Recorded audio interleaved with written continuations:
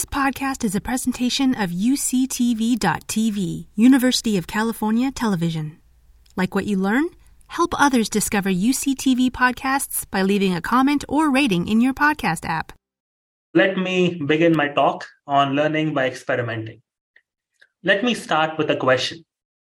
What requires more intelligence? Playing a game of chess, or perhaps opening a door? Now, humans might think that playing a game of chess requires more intelligence. Let's look at what we know from artificial intelligence. We have heard about AI systems which have beaten the best humans at the game of chess. They have become better than humans at playing multiplayer games, and more recently, beating humans at the very tough game of Go. Right? And there's been a lot of buzz about ChatGPT, which is super impressive. For example, you can ask a question, the Coke is in, and it's going to complete an answer. For example, in the fridge with rest of the food. Very reasonable. You can also ask it many more complicated questions. For example, write an outline for a talk on continually learning robots for anthropologists. And it will give you something reasonable.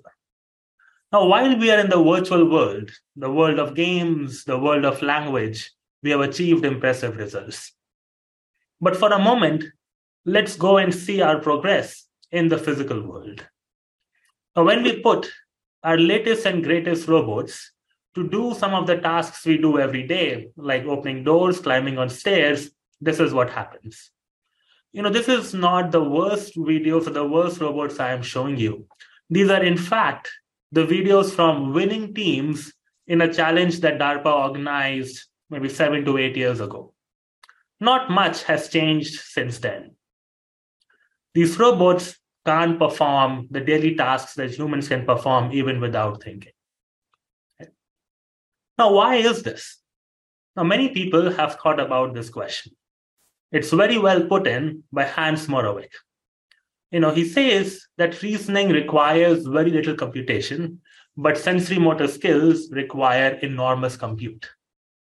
Put in other words by Steven Pinker, he says the main lesson of 35 years of AI research is that hard problems are easy and the easy problems are hard.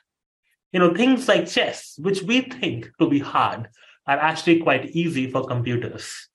But things like opening a door or climbing stairs, which we think are very easy, have proven very hard for AI machines. And this observation has been known as the Moravec's paradox. The Moravec's paradox was first noted in around 1988, right, around 35 years ago. And today, 35 years have passed, and let's see what progress we have made. So what I'm showing you is a video put out by Google in an impressive work where they're getting this robot to do some household tasks. So if you look at the text on the bottom left, it says, I spilled my Coke on the table. How would you throw it away and bring me something to help clean? The robot says, I would. Let's see what it does. Find a Coke can. So it goes ahead and finds the Coke can. And then says, pick it up. It picked it up. And then, go to the trash can. It went to the trash can, but it couldn't put the Coke inside the trash can. Then it goes ahead to find a sponge. So it is getting the things that it needs to do, like the common sense things of what do I need to do or the sequence of actions. But now let's see what it does after it picked up this piece of sponge. It cannot clean the table, right? So again, what we are seeing is that the Moravec's paradox triumphs. The robot is unable to do these low-level skills which require physical intelligence. And the question really is, what is going to happen in 35 years from now? Would we have solved the problem? Or would we be sitting and saying the Moravec's paradox still triumphs? Now, what is it that makes these low-level skills or the physical intelligence part be so hard? let's go back and, zoom out and look at evolution of life. So what I'm drawing over here is starting of life and a timeline which goes until now. So it took almost 3.7 billion years when life started for apes to evolve. And what could apes do is some low-level skills of, plucking fruits, going from branch to branch, notion of physical intelligence. Then it took around 15 to 20 million years for humans to come along.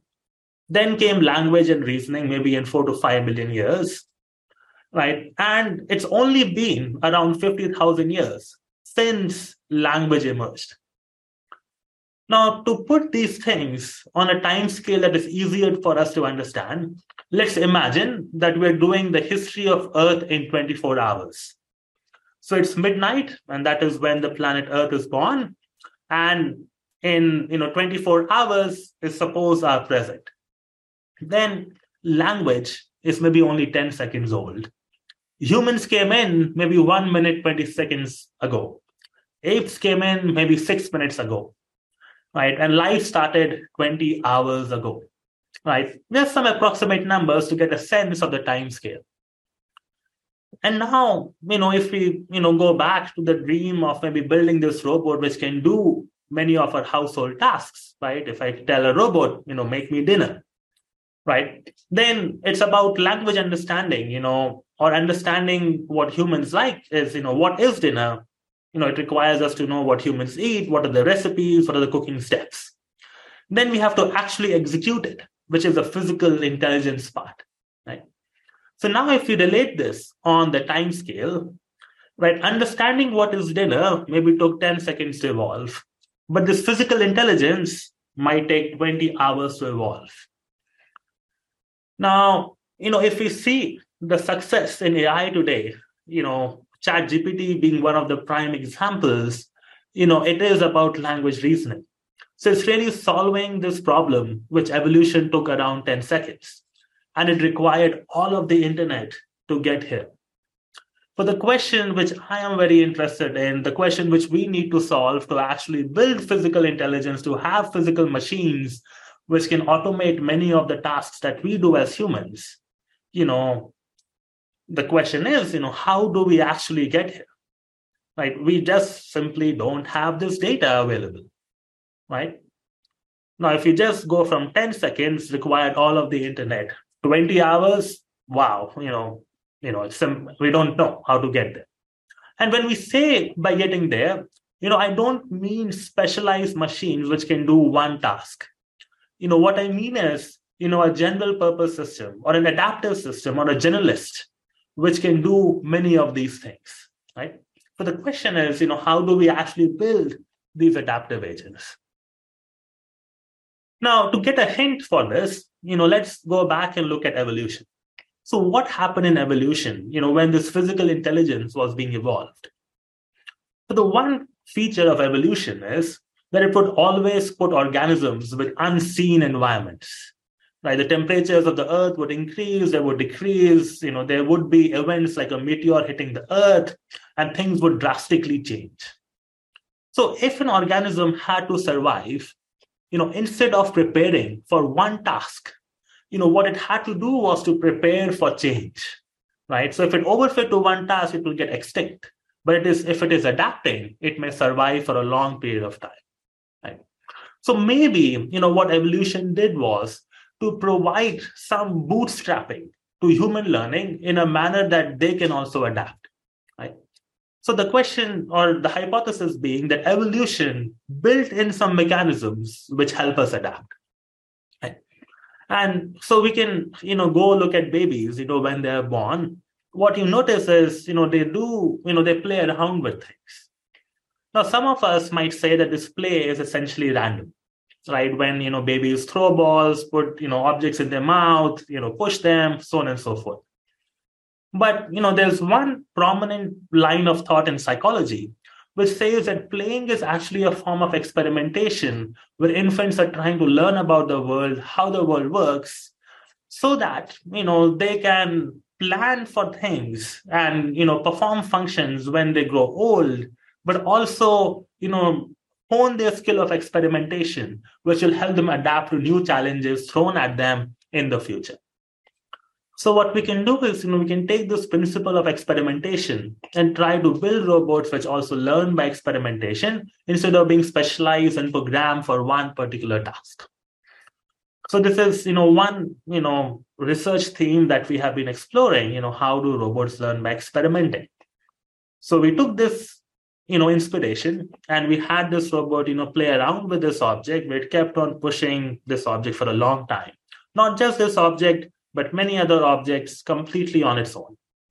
So what essentially is happening is the robot observes an object, it takes an action, which is an experiment it conducts, it observes the next state of this object.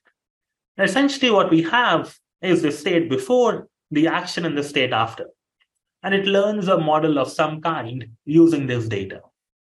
And then what we find is, using these models, we can give our robots new tasks. For example, on the left-hand side, I'm showing the current state that the robot sees. On the right, the image is showing the goal state in which we desire the objects to go into. Now let's see what this robotic system ends up doing. It is able to manipulate new objects in a new configuration. Right? And it's not just about pushing.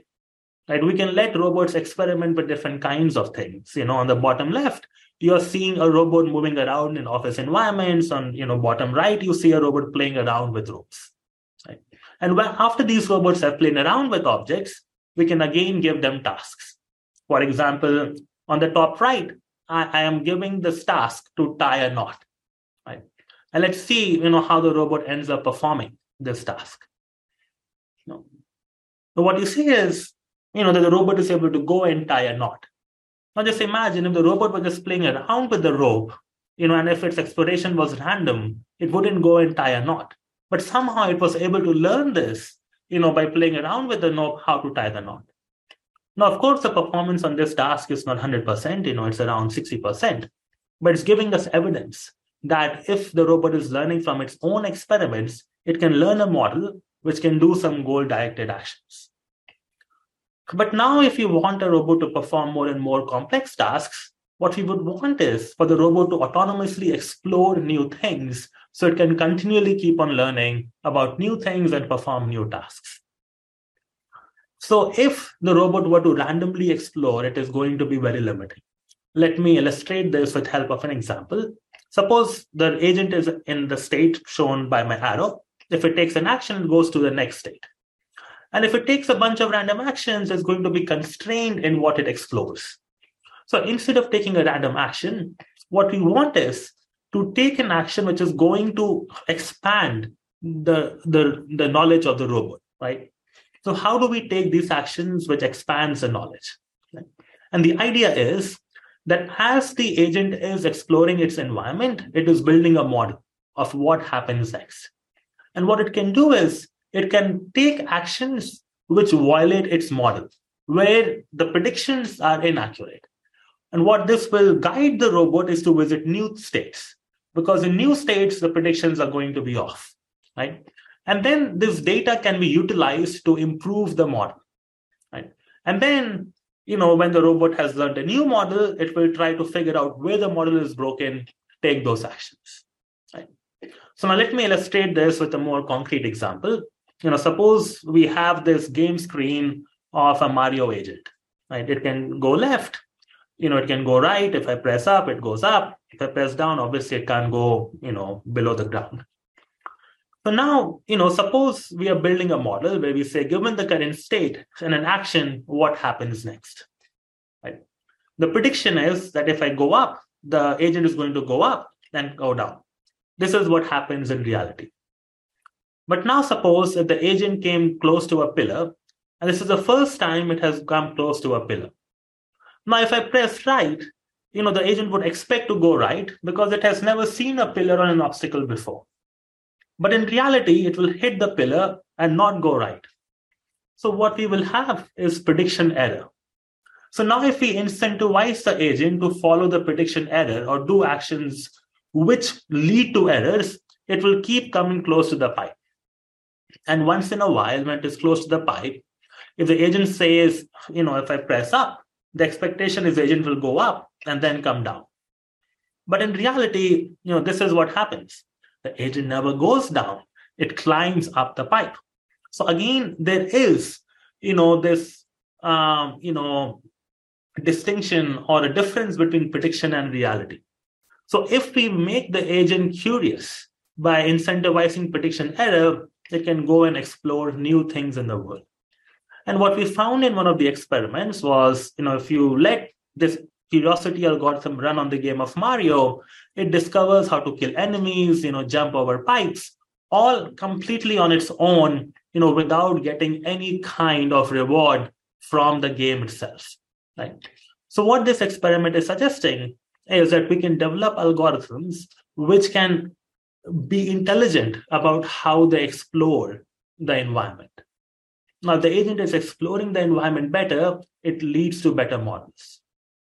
Now, of course, there is going to be a lot to explore. For example, if you go to a library, you can read so many books, right? But if you want to do some particular tasks, somehow this exploration has to be biased.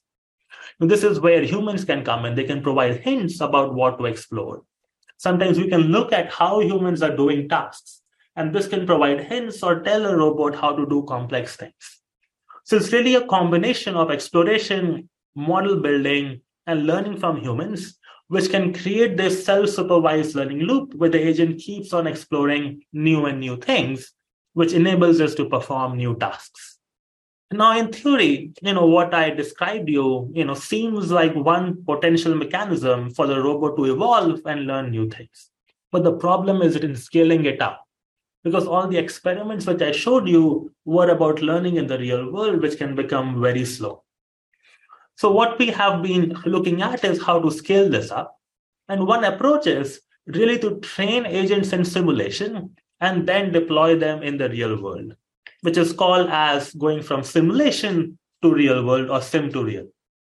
Now, let me show you, one example first, starting with locomotion, where we are training these controllers or robots to walk in simulation. So this is the start of training where they hardly move. Give it some time and, the agents start to hop around and move. And if you let them, explore for a longer period of time, they learn how to walk, in simulation. And what we can do is we can take these models and overcome the differences of simulation from the real world and deploy them in the real world. Here is, one instance where this robot broke the speed record for this particular robot to run as fast as possible, right? But the cool thing is, it's not that it only walks on flat ground. It can also go on challenging terrains, like this ice, and spin on it, right, where it is very slippery, showing robustness. We can compare it with, baseline controllers, which are hand engineered for specific tasks, right? So they can do maybe fine on running on the ground, but now they fail when you have this unexpected scenario. Versus our system is able to, adapt to it and still keep on, walking. Here is another example where, you were experimenting with this robot. And at some point, what we found is that, one of the screws in the motors came out. So this robot is essentially limping at this point, but it still keeps on walking, showing the kind of robustness we can have in these systems. So now once this robot is walking, it can go and start doing other things. Right? For example, starting to play, soccer over here. Right? So what we can do is we can essentially build, this curriculum of tasks, but now instead of doing this in real world, doing this in simulation. Now we can look at another problem in the realm of manipulation. Right? Suppose we want robots to make food for us, and one thing we want them is to take a knife, grasp it, and then reorient it so I can cut the carrot. Right? This reorientation is required so that the sharp face of the knife actually faces the carrot. Right? As a human, we do this, all the time. Right? We picked up the screwdriver, reoriented it before we start screwing it in. And here are, some more examples of tool use, in humans, sometimes for fun, and sometimes it's actually necessary, right? So in the literature, we have made a lot of progress in grasping. And one of those ways has actually been to train in simulation and then transfer those policies for grasping in the real world. So I'm showing you this video from DexNet out of a lab at Berkeley, which was able to successfully transfer grasping policy. Now, this task of reorientation has, remained, hard in robotics, but we can again apply this philosophy of training in simulation, letting the robot experiment, where it learns in simulation to reorient objects. After some training, what we find is in simulation, the robot can reorient the object to the goal orientation shown on the left. And then we can take these policies, which were trained in simulation, and then deploy it in the real world. So we are showing this setup, which is less than $5,000. It has one camera, which looks at the object. And to be more precise, we get the observations from the camera, which is a point cloud, the joint positions of the fingers as input, and we output how to move the joints. This is just a side view of a setup, and we can evaluate it on novel objects. So here is one example where we want to orient this car into the shape shown on the top right. Let's see what the system ends up doing. Right. It's able to orient this object in the correct pose. Right. It works for many objects. Here's another instance of an object the agent never saw before. It takes it and it's able to reorient this object. Right. Here is another example of reorienting a mug to the correct position. Okay. So what I am showing is evidence that we can also perform this learning by experimenting in simulation and keep on learning a sequence of tasks, first grasping and then reorientation. And hopefully the robot can learn more and more things, so it eventually comes to chopping vegetables. Right. So in some ways, this approach of doing things in simulation and transferring to the real world, I showed you in two different contexts, in context of locomotion and in context of manipulation. Turns out it's the same framework, similar code base, and we are seeing some very good, promising signs of this framework working. Of course, there are tons of open questions, but it's an exciting venue of investigation. So to summarize, in some ways, the current state of AI, things like ChatGPT and the kind of things we can do really well, like playing chess and so on, represent the last 10 seconds of evolution. I think the real question is, what happened in the development of physical intelligence? What happened from starting of life to the formation of apes to the formation of early humans? And one thing is that, what evolution incentivizes is learning to adapt.